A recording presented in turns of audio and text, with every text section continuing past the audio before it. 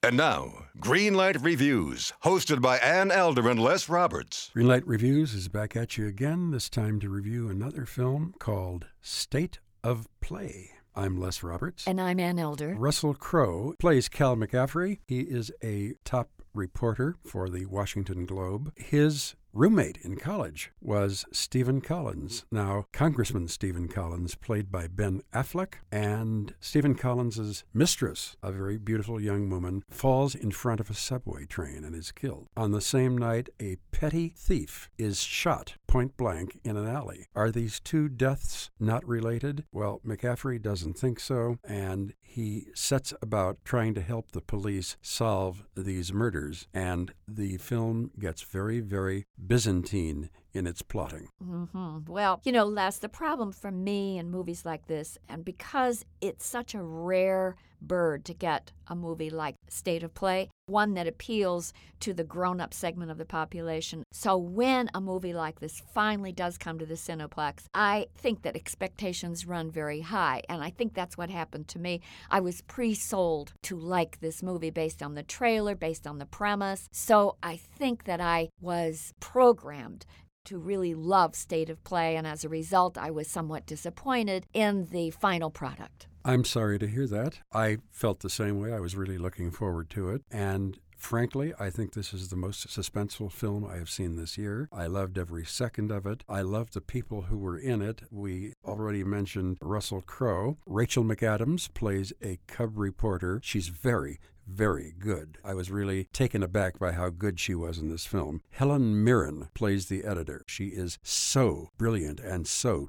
tough in this. Robin Wright Penn is also in it. She plays Ben Affleck's wife. She's Ann Collins. Jeff Daniels, brilliant as a congressional leader, Congressman George Fergus. And my favorite actor in this entire film, Jason Bateman. He plays a sleazy PR guy. He only has 2 scenes in the film. He absolutely steals the film from everybody. He's very good. Just marvelous. I agree. Well, let me start with my opinion about what went wrong for a second here. Okay. I want to start with the casting. Now, you've already mentioned that you had some problems with Russell Crowe. I think he's a fine actor. I just didn't think he was best suited for this kind of a role. He made McCaffrey kind of a combination of characters from other films. He was a little bit of the disheveled genius from A Beautiful Mind. There was something in there from Body of Lies, Cinderella Man, Insider. He was kind of a conglomerate of those characters. So there was nothing totally original, but mainly he is a very cynical cat. And so I found it difficult to believe that he wouldn't get to the bottom of these accusations about his best friend, the congressman, more quickly and wouldn't see through the obvious wall of lies that people were telling him. So that's one problem that I had. Secondly, I think that the big screen here magnifies flaws in plots. And I think maybe this storyline was better suited for the small screen. That's not to say that this isn't a pretty good movie. I just didn't think it was a great picture. And I think it's because I was able to figure out a lot of the plot holes in this film long before that investigative reporter did. And for me, that sort of spoiled the picture. Well, of course, I write mysteries for a living, so I spotted a lot of problems with him finding out before I did, too. But it just didn't bother me. I was on the edge of my seat for much of it. I was astonished at watching some of the acting, especially Helen Mirren and Jason Bateman and Jeff Daniels. The only thing that really, truly disappointed me about this movie, Anne, and boy, I hate to keep taking shots at this actor, but Ben Affleck is just not very good. Well, I think what he was trying to do was play it as a straight arrow, this guy, Congressman Stephen Collins. But because he was so wooden, it becomes implausible that the guy could ever get elected. Yeah, who would vote for him? That's he was right. boring. There's another problem for me in the plotting of this film, Les,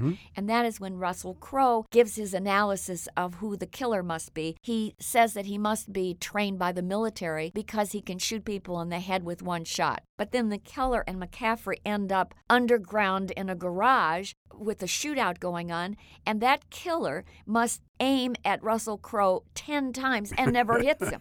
So, come on, you have to admit that that is a flaw in the film. I do admit it when we're talking about it, but when I was sitting there, I Okay. didn't think this is a flaw. I thought, oh boy. But I think that Russell Crowe's insights about who committed the crime and putting all the pieces together come much too late. I liked Rachel McAdams. I think she's great as Della Fry, the young, enthusiastic, gung-ho rookie reporter. I very much liked Helen Mirren. Jeff Daniels was very good as George Fergus, that slimy politician. But again, I think you're right. Jason Bateman pretty much walks away with this movie as Dominic Foy, that seedy PR guy who knows all about the seamy side of life in Washington. I think the scene between him and Russell Crowe, where he's being very much of a smart guy and very much in control, and by the time Russell Crowe finishes with him, he's practically whimpering. Okay, what's your verdict on this film? I'm going to give it a green light because I really, really liked it. Well, because of a so-so script, I can't give this movie a green light, but I think that the supporting actors were great in this film,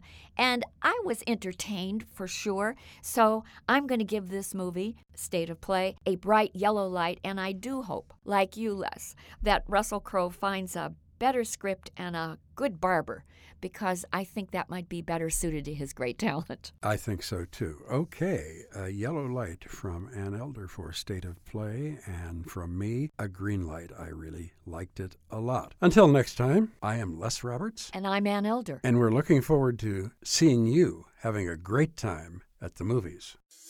Hi, I'm Christina Yerling Biro, host of the podcast Pop Culture Confidential. Join me as I go way behind the scenes with some of the most influential people in entertainment and media.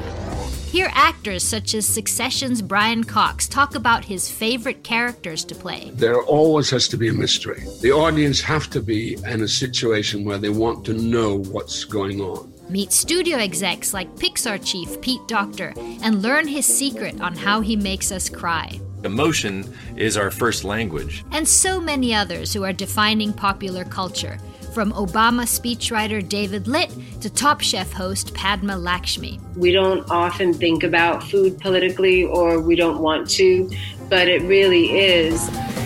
Join me. Search for Pop Culture Confidential wherever you get your podcasts.